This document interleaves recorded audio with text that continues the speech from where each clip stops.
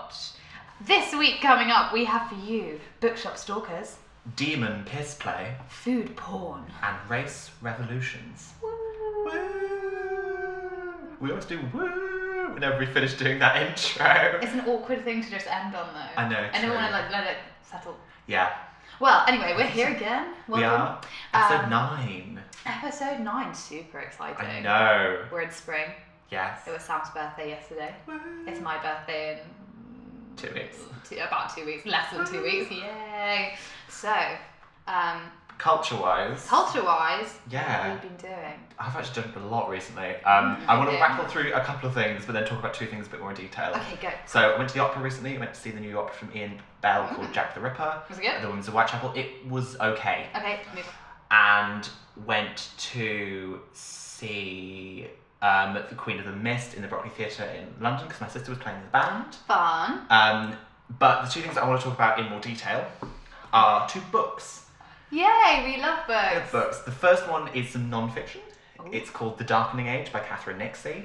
It is basically the history of the destruction of the classical world by early Christianity.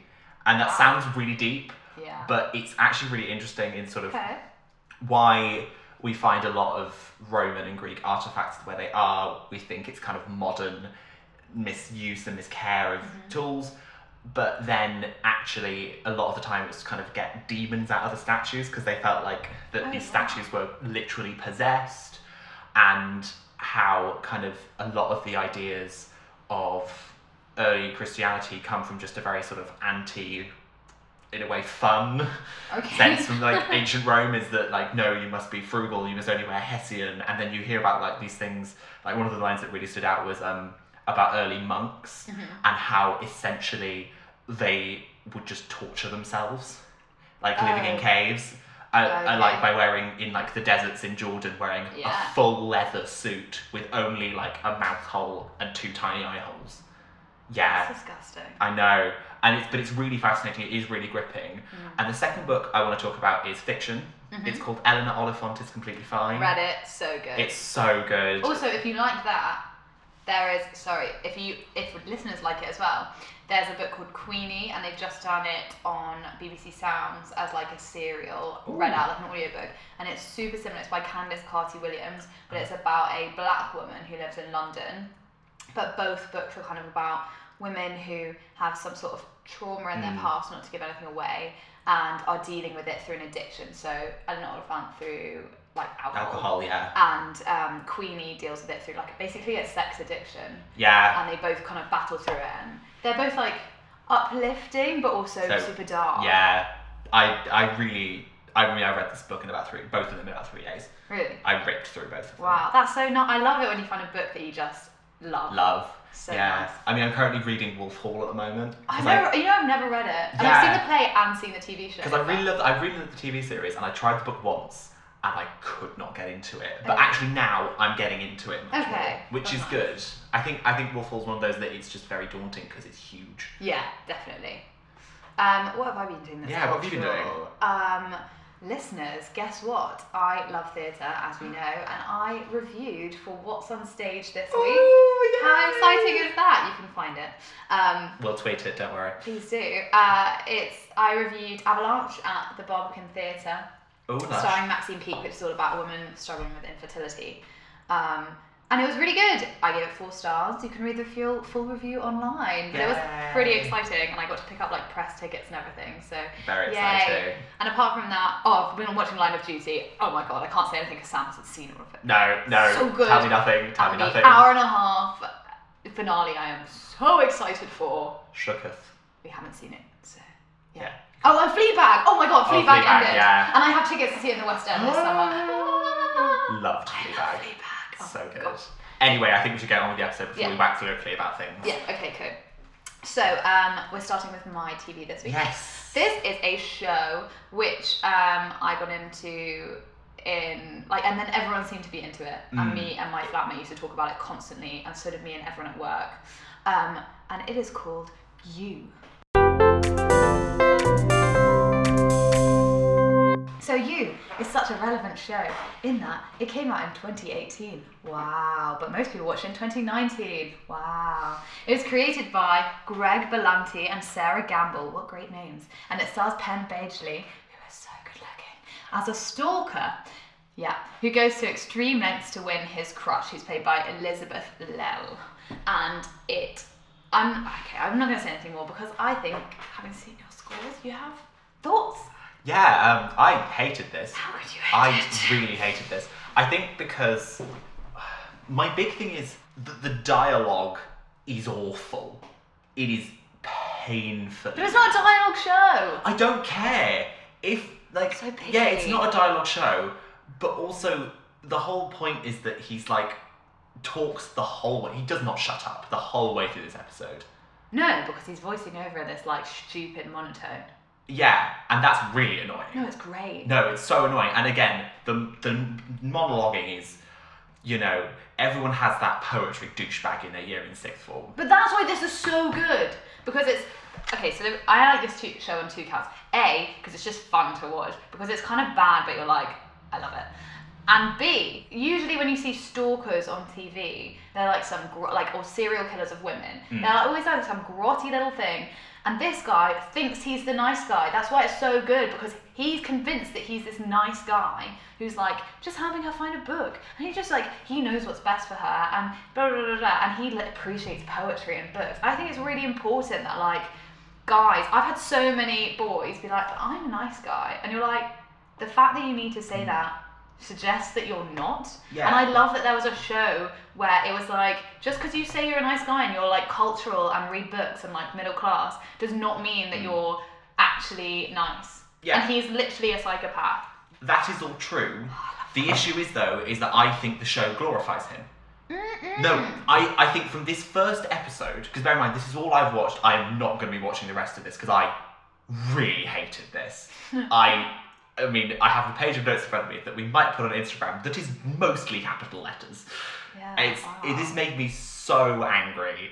But I don't think it does glorify him because, like, especially in the first episode, because the ending of the first episode is shocking. The ending of the first episode, it's like, okay, Yeah. so you've spent 40 minutes glorifying him, and now you expect to be like, But that's why it's so clever. It's not clever. No, if you've okay. seen any Stephen King, this isn't clever. Yeah, but like, as in, it's clever in terms of like, it's addressing that issue because it does make him. It does. I agree. It glorifies him at the beginning. The point is that you start being like, maybe he is a nice guy. Maybe he just wants the best. Maybe this is what you're supposed to do because he does all of the rom-com cliches, which is like saving her from Which a are train creepy to begin and with, but never mind. Yeah, of course. But that's the whole point. Is that exposing why they're creepy. So he does them all, and you start thinking. Maybe you start being indoctrinated in the same way that you are with a rom-com, and then he does something so horrible.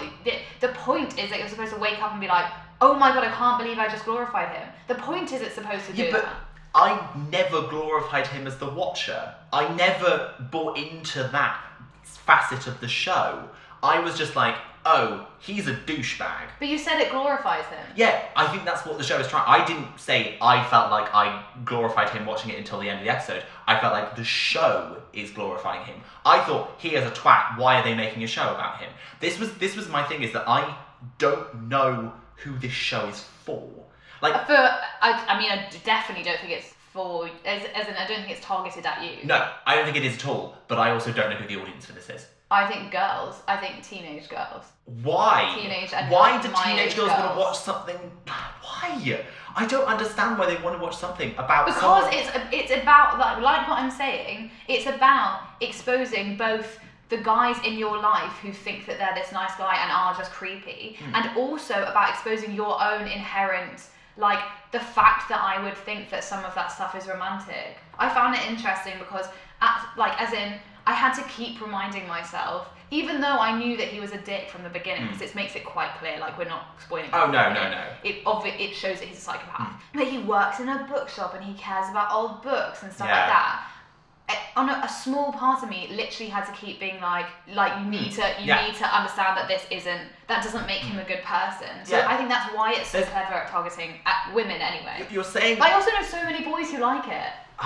For me, there's that aspect that I felt like it glorified him, and it was just gross, and it really kind of rubbed me the wrong way. And then there's the technical side of the show with like the dialogue and the direction is terrible. What do you mean? Like, it's just, there's a shot through a window that's badly lit that you can barely see her, even though it's the middle of the day. Why is she basically naked in front of her front-facing window? I should admit, there's so many flaws with this show. I'm only defending it because you hated it so much. Like, I don't think it's amazing. I think I didn't like the fact it glorified him, and if it was done that, but done, say, at the level of something like Gilmore Girls in terms of, like, this is the thing, is I did not like Gilmore Girls because I thought it was dull. But this just made me angry because I was thinking, okay, it's glorifying this creep. Yeah. And at the same time, he's technically... Because creeps are glorified. No.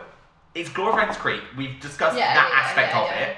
But also, it's just badly made. Like, I admit it's badly made. The dialogue, like, I couldn't... Every time I just sat there, I was like, oh no. Like, there is a quote in the first minute or so that is too sun-kissed for Stephen King as he's describing her, and I'm like, what? I get that he's meant to be this poetry douchebag. Yeah. But also, that is a line that never should have been written, and it... I like it because he's a twat, so like obviously what he says is annoying. Yeah, and that's good. I mean, like I should admit, like I love this show, and I made like my boyfriend watch it, and I made my flatmate watch it, and I made her boyfriend watch it, and we all discussed it together. But equally, I do admit that it's not amazing. Like, as in, there are many flaws. I've read many articles about how shit it is. And also, But I still recommend it. I think that Elizabeth Lale isn't very good. Like, I think she's given such a bad part, though. I think partly is that she is given so annoying. nothing to do. Yeah. Like, her part is basically, I'm struggling.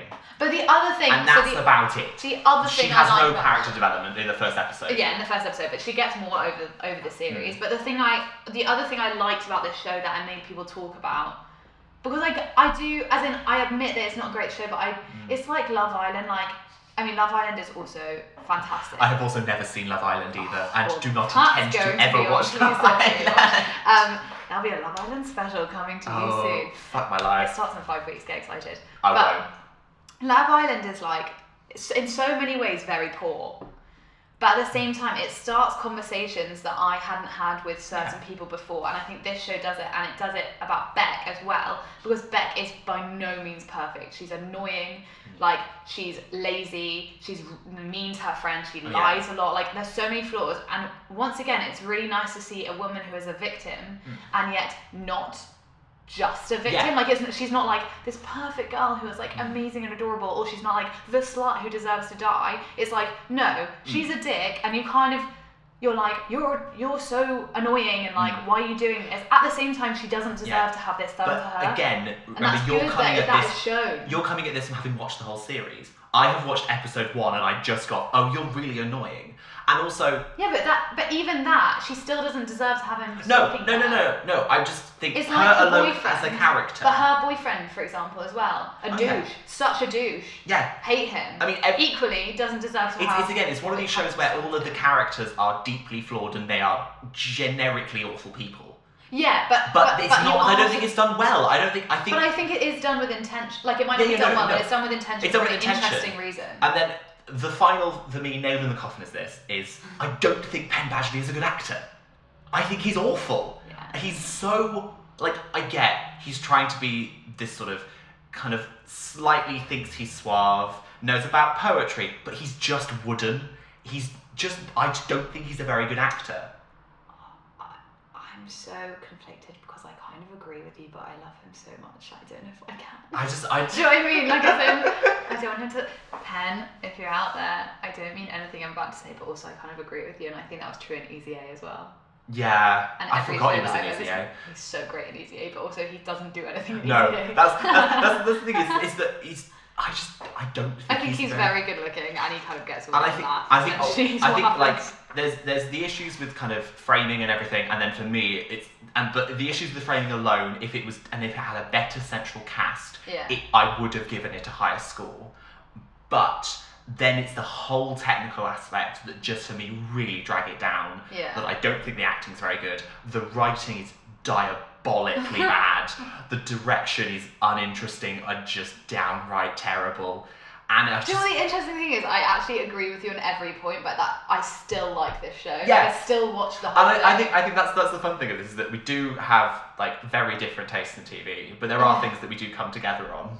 Like, yeah. But and I also think that I maintain. But this is a show that I just. Yeah, I see all its flaws, and yet there was something about it that I was like, I have to finish this Like, series. I have to know what happens. I maintain every person needs their trash. Like, for me at the moment, my trash is very much special on Netflix. Yeah, but I mean, that's not supposed to be trash though, right? That's supposed to be like a cute comedy rather than trash. It's pretty trashy, to be honest. But I feel like your trash can is like one of those tiny ones you get in the bathroom, and mine's like a wheelie bin. Yeah. I'm not I going have to so deny much that. more in my bin. Yeah. It's great, and I love it. You enjoy your wheelie bin. Right, okay, moving on. I think we're gonna move on because I think I've said my piece about you. We're just gonna disagree on this one. We are just gonna disagree on this one. Yeah. But we're gonna go on to My TV. Yeah. Which I originally watched the show because I really like its creator and what he did previously. And this show is Crazy Head.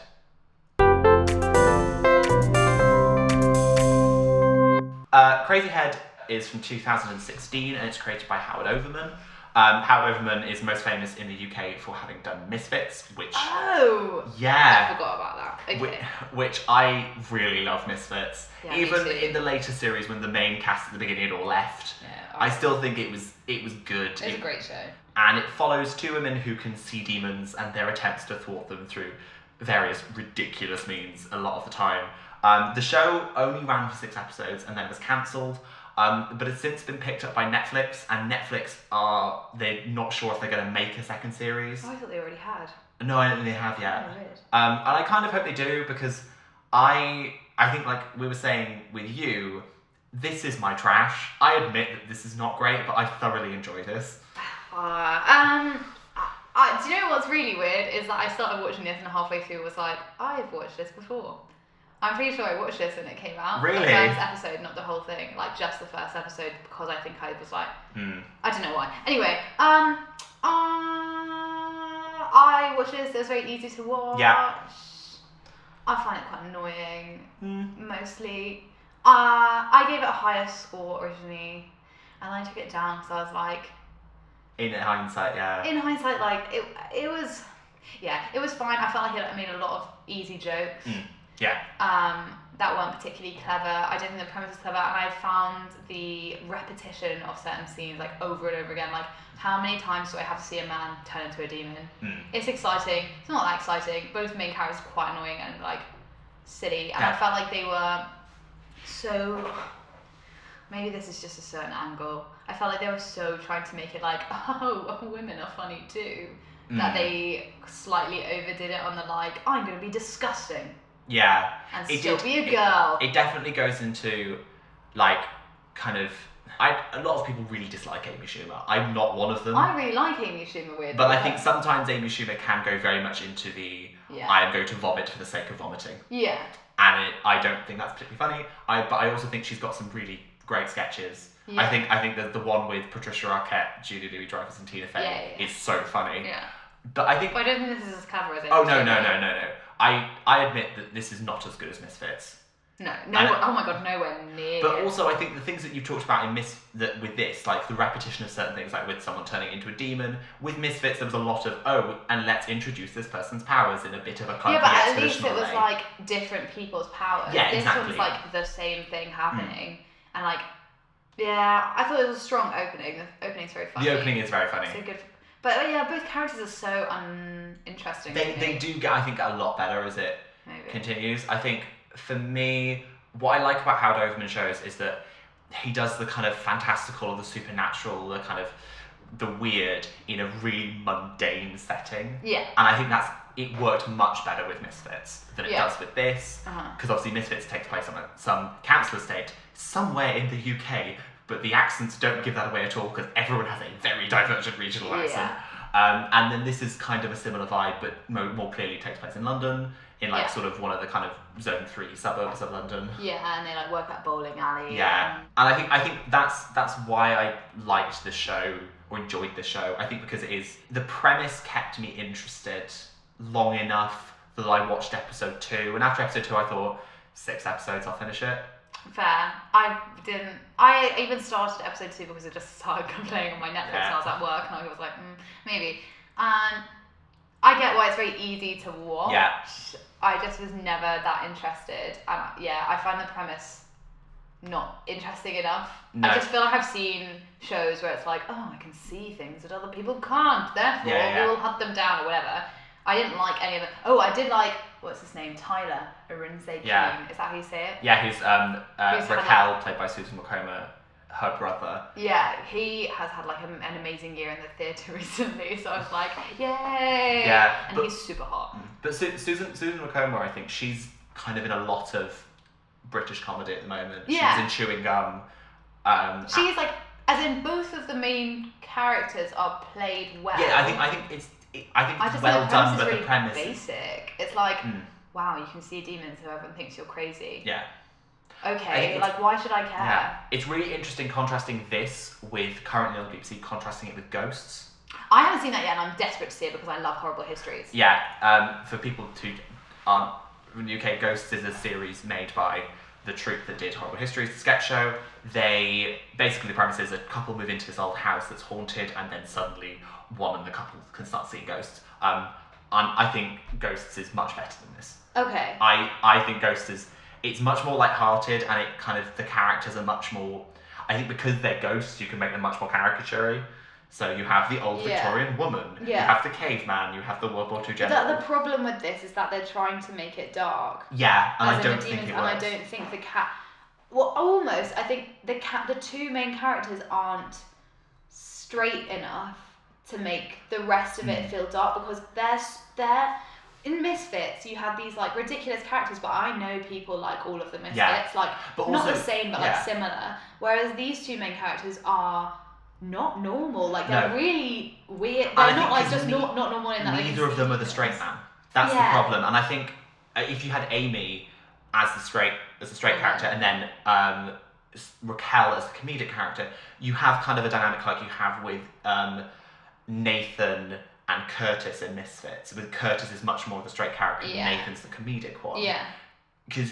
But I think they didn't want to do that because I think this is what I mean, as in they were both women and they wanted to be like, women can be funny. So both of them are going to be funny. And it was like, weirdly that dynamic, even though it's like more original, doesn't work. That's why people don't do it. Yeah. And I also felt, this is a side point, but what I really liked is Raquel reminded me of the crazy eyes from Orange is the New Black massively, and not just because they're both black, but like they've acted it in very similar ways. Yeah, it's definitely reminiscent of that character. Yeah. But I think I agree with you on everything you said. I think I just enjoyed it a bit more than you did. Yeah, I couldn't give this like a super low score because I didn't think it was the worst thing ever. Because I think it's well done. I think it's well acted. I think it's well shot. I think it just, the thing is I think coming off the back of Misfits, I think felt like we need to make it like Misfits. I'm like, I feel like it should have been more colourful and a bit campier. Yeah, well, it was quite colourful and campy, and I thought that's why it didn't work, almost. But I think... No, it was we're in a bowling alley, how funny is this? But then it was the juxtaposition of that against the darker scenes that I don't think worked as well. That's what I mean, as in, they should have made it all dark, or made it all funny, but it was like this weird mashup of like, haha, we're funny because we pee on people, and Although that is a great scene. It's funny. Yeah. But yeah, no, I just found it meh. Yeah, that's fine. Oh well. Right, we'll move on to my film, a little bit more upbeat, which is called The 100-Foot Journey. Right, so The 100-Foot Journey is a film from 2014. So many recent things this episode. Wow, we're fully in the 2010s. It was directed by Lasse Hallström. Can't say that name. Lasse Hallström. Thank you.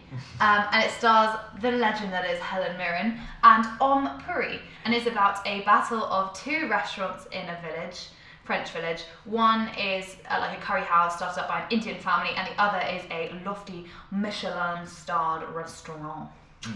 And it's on Netflix. What did you think? I think it's really interesting that this film was directed by Lasse Hallström, because the film that I've seen of his quite a lot is Chocolat. Chocolat, yeah. Which, this to me really felt a bit like a low-rent version of Chocolat. Yeah.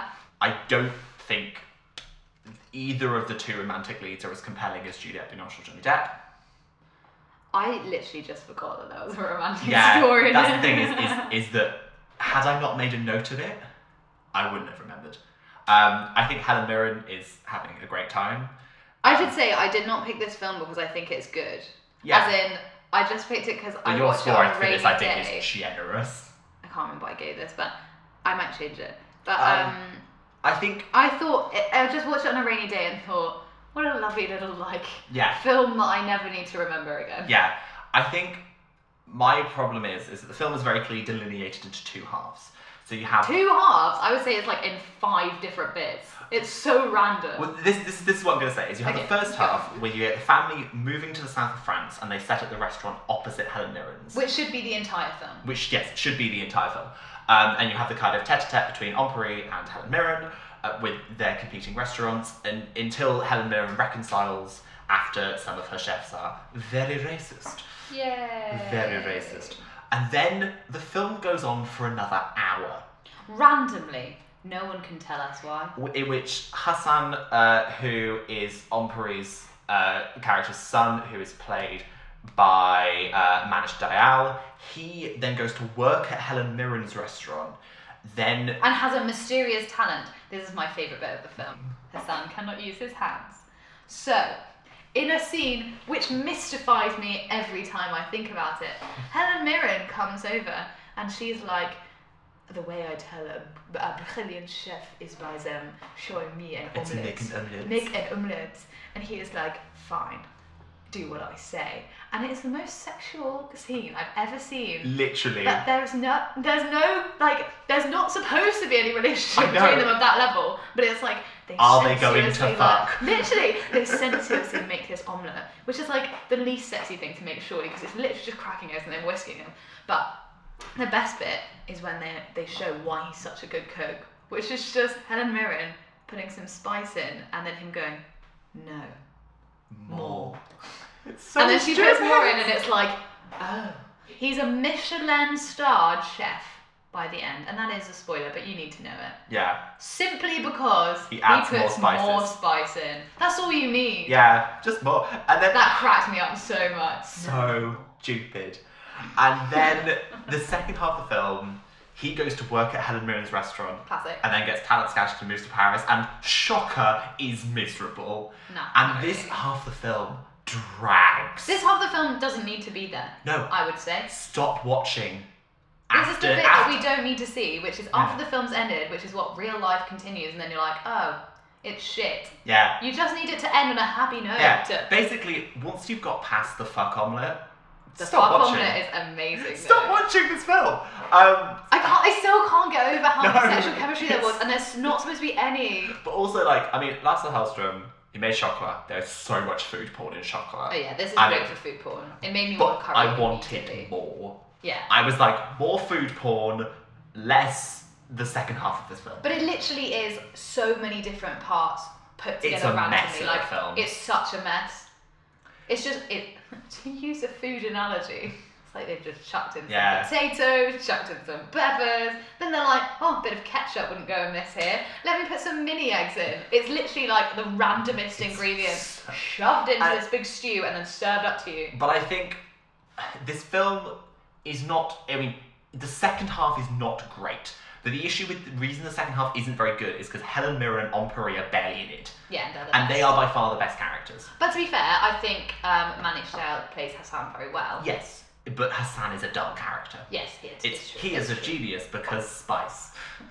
That's Still can't get it. basically Literally, his character. every time you see him cooking, he just puts spice in and they're like, you genius. I'll make apple crumble with spice. No, really? This film, I feel like... But it did remind me, though, to be fair, of MasterChef, in which sometimes they have cooks who come from from an Asian background or from anywhere in Asia, and they'll be like, because I grew up in Thailand, I'll be using a lot of chilies in this, and they're like, oh, fish and chips with chilies. That's radical. Yeah. And So you're it like- does happen. Yeah, it does. I don't know.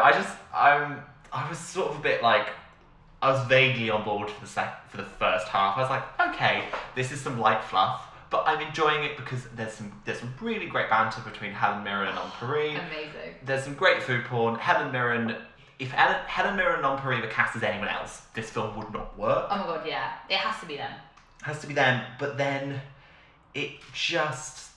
No, I do get you about the end, but I just think it is still like quite an enjoyable film. Like, especially if like me, you have parents, specifically a dad who goes to sleep like when you watch a film together.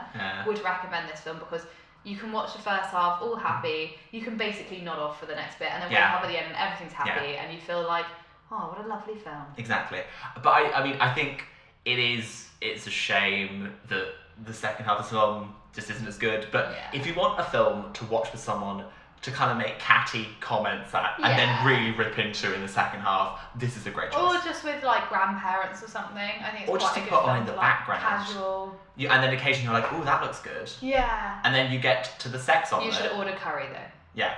Then get to the sex omelette and watch it intensely and tell us, please watch this scene and tell us that we're not going mad. No, everyone I watched it with, we were both, as in I watched it in silence or something, and we both were like, is this the next thing? Like, are they going to get together? Yeah. And then nothing came of it. No. Yeah, listeners, please tweet at us if you've watched this film and this scene has confused you. I think it's confused me like this. I don't get it. I just don't get it. My sexuality, gay, straight, bi, the sex on the scene from the 100-foot journey. Right, okay. Move on. Right, your film. My film this week, because you enjoyed Rome, I thought another period piece. Let's go slightly further forward in time, and I think it's a good film and it's a story I didn't know as well, and that is Belle. Belle is from 2013. It's a period drama set in the Regency period. It's directed by Amara Santi, who also did A United Kingdom, which I know a lot of people have seen. I haven't seen that yet. It tells the story of Dido Elizabeth Belle, played by Gugu Mbatha-Raw, a mixed-race woman in Regency England who was raised by nobility. And it's true. It's true, yeah. There's a very famous painting of her. Is it in the National Gallery? I can't remember. But it gets very much into abolition in Britain. But it's also a love story. Yeah. And specifically, with the abolition side, it's the trial involving the Zong massacre. Yes. So I want to know what you thought of this. I enjoyed it. I actually, weirdly, am not a very big period piece fan. I don't really like historical films. No. Actually, I love Jane Austen and stuff, but actually, I love the costumes of a period piece. The costumes in this are so good, though. They're gorgeous. I really want to wear them. Like, just look at the poster and look at that pink dress. Yeah, no. We're looking at it now. I mean, everyone looks beautiful in this. Equally, sorry, it's just a disclaimer. I don't really like historical films. And I find something about my brain doesn't allow me to sympathise with them, so I read historical novels instead because I find them more easy. No, that's fine.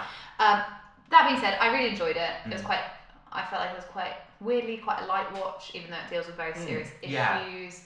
It presents them in a very kind of objective way, in a sense. I feel like it's not kind of complicated. No, they filmmaking. don't. It's very simple. It's like, we know whose side we're on. We're all not racist. Yay. Yeah. And then at the end, everything turns out, I think we can say, like, pretty well. Yeah. Because it has to turn out well because this is supposed to be like a nice film that people watch. I felt like it's basically like dealing with a serious issue but making it palatable for like essentially like my mum and her friends. But I enjoyed it. I think this film is built upon one central performance, and the good thing is that central performance by Gugu Mbatha-Raw is fantastic. Yeah, she's amazing. She is, like, I remember when this film came out and there was a lot of fuss kicked up that Amara Santi didn't really get any plaudits for this as director, which I was a bit more mixed on, but the fact that nothing came Gugu Mbatha-Raw's way for this performance, because she carries the entire But I think that's film. because it's like a Sunday afternoon film. But it's a Sunday afternoon film done so well. Yeah, done really well, but as in, I didn't, that's like classic awards bait, isn't it? Well, I think it is quite an awards bait one, because it's a period piece, it's a character study, it's based on a real person. that's quite awards baity. Yeah, If you think about, for example, this year's Oscars, Yeah, but this is Olivia also Colman, like Rami but- Malek, No, but those, Mahershala Ali. no, but the favourite is This Gone Wild. That's Yes. why it was nominated for stuff. Green Book is because I think people like to talk about American racism more because it's more exciting, because it's like ruder in a way, and people don't like to confront like British racism as much. No. And was the other one Rami Malek? Yeah. Like Bohemian Rhapsody is like, it's different because people remember, like, Freddie people love the Mercury, music. The music makes it different, but this is like it does, as in, I really enjoyed the film and I think her performance is amazing. It doesn't necessarily do much with the genre. Like, it doesn't push anything forward. That's why it's not like awards based. But I don't think Green Book does either. I haven't seen Green Book, to be fair. I just think I think people Green are Book like, is the I know people criticism really surrounding Green Book. I angry think is about really it. quite accurate. It's, yeah. and as much as It didn't look very good. No. I didn't see it. But I think what is interesting is this is that initially the whole the Zong trial case isn't the forefront of the film. Essentially, it's the story of, for the first, I'd say, third of the film, of a mixed race woman, a solo mixed race woman in a white world. Yeah. And I would say almost most of this, actually. I think there's very little of it. As in, the Zong massacre is the background to it, but like, at the end of the day, like I said, it is a love story. Exactly, it's about a woman deciding whether to get married at all, knowing that she has to get married. Yeah. All of that kind of stuff. And so it's very Jane Austen-y in that kind of way, like, oh, you have 2,000 a year, do you? Yeah. Wow, God. I mean, it is kind of, I enjoy Jane Austen. It's not my favourite thing. I do sometimes see a lot of Jane Austen as Regency Kardashians. Yeah. Which, I love that. yeah, exactly. I don't like the Kardashians. No. So, But I think that what this film sort of also says in the background is that it's directed by a woman of colour. Yeah. It stars a woman of colour, but also then, for me, as a musician, as we talked about last week, the music by Rachel Portman. Yes, Rachel Portman is a very established film composer, but I think the score to this is gorgeous. Yeah, it's I think lovely. the music's really beautiful. And I think the whole thing is just the sort of, when you get shots, like, just in the house with her just bathed in light, it's really interesting. And I think when I watched this before I saw Moonlight, and it's a very different film to Moonlight, but it's just in terms of that shooting of how you generally would see in a role a white actor shot, it's an actor of colour being shot. Yeah. And I think it's that thing that they were talking about, how like people, like white people don't know how to light black skin because we're not used to it, and like don't understand how their light works off it as well. And that's definitely. And I do think I completely get what you're saying about it. Yeah, it's not your thing. You're not a big historical drama person. Yeah. I think I very much am. Yeah. I don't know why. I think because I love fantasy so much, like kind of You see it high as fantasy, I kind of see it as an offshoot of that. Right. But then again, I also really Oh, I sci-fi. love that Tom Fletcher from McFly is in this randomly. It's not Tom Fletcher from McFly. Is it not? It's Tom Felton. It's Draco It's Malfoy. Tom Felton, it's Draco Malfoy. Yeah. Oh my God, I'm such an idiot. No, Draco Malfoy. I knew that I recognised him, and I was like, I just looked at the name and was like, Tom F. It's because Yeah. I follow Carrie Hope Fletcher on Instagram and have become weirdly obsessed with her recently. Great. Yeah. Tom Felton basically plays dickhead. Yeah, he was very funny. It was also just weird though, seeing, as in, he has such a specific voice.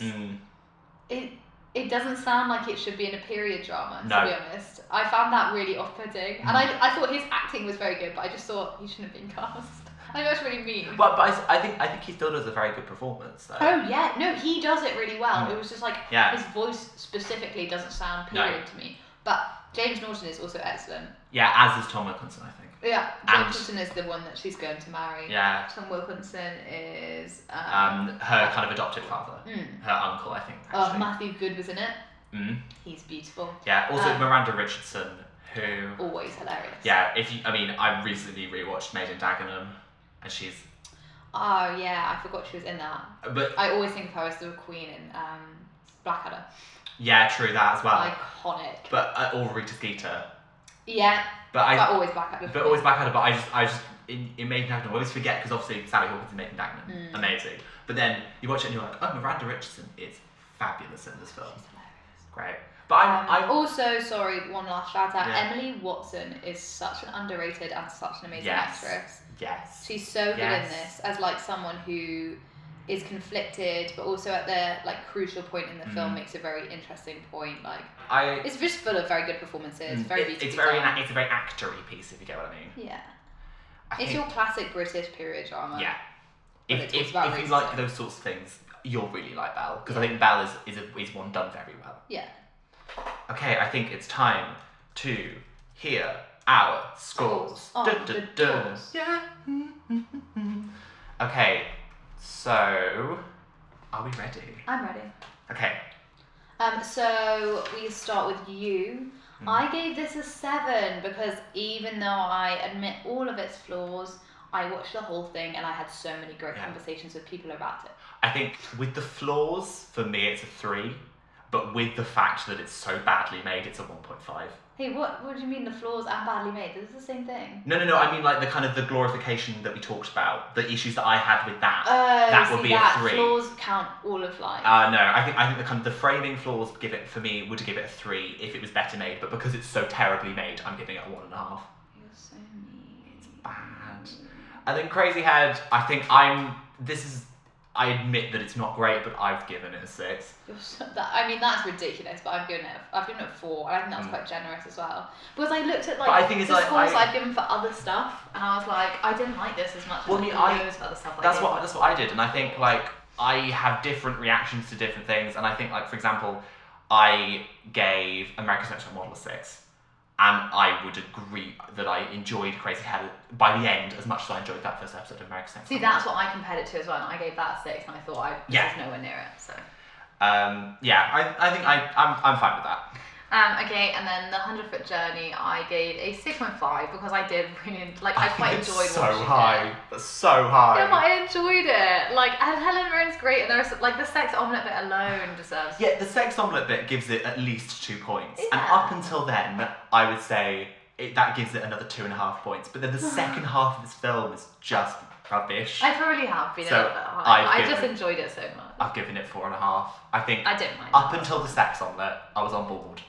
After the sex omelette, it goes downhill. It goes downhill. I take your point. And then Belle, I really loved this film. I gave it a 9. That's hideously high. No, I don't think so at all. I think it's really beautiful and poignant, and I think the strength just on the performances alone. I just find it too predictable. Yeah, but I think you can say that about a lot of period pieces. Yeah, but hence why I don't really find it that exciting. I'm going to give it a 7. Okay. I was going to give it a 7.5, but taking 0.5 off for unknown reasons to me. I just felt like that. Because, I enjoyed it. I just probably won't watch it again. No, that's fair. It's not my thing. But it was very well made. Yeah. So as we head to the leaderboard. Nothing has changed. No, I think things will have changed. Really? So with TV, it's still West Wing at number 1, Line of Duty at number 2, and Rome at number 3. Okay. Then for film... Rome, that high up? Yeah. I mean, you gave it 8 and I gave it 9, so... Yeah, but I think League of Gentlemen should be above that, but fair enough. I think because I was a bit initially put off by some of the sketches in League of Gentlemen, so that, for me, pulled the score slightly down. That's shocking. It's only behind by 0.5, so yeah. it's okay. And then for film, Lady Bird is still our number 1 film, followed by Let the Right One In. And then I still love that Priscilla, Queen of the Desert is our number 3 film. That's ridiculous. It's number 3 as well. I think there are better films coming up, but I really like Priscilla. I think we've seen a lot of the films that we both really like, as in we've both already seen them, so it's quite hard to get new ones. So still our bottom of the barrel film is The 10-Year Plan, followed by Tucker and Dale vs. Evil, and then 27 Dresses. I mean, no, I will never not be annoyed about that. But we have a new lowest TV show. That's and it's you as well. No, I think if it was better made, I would have given it a higher score, but because it's so badly made, that just drags it down. And then it's The Last Kingdom and Gilmore Girls above it. Okay, I think we got to move on to next week. So TV, I think, seeing as Line of Duty is coming to an end, at least this series. R.I.P. I wanted you to watch another British police drama. Yes. Because you like them so much. I love them. And this is one that I was actually really surprised you hadn't seen, and I want you to watch Happy Valley. Yay! Good, I want to watch it anyway. Yeah.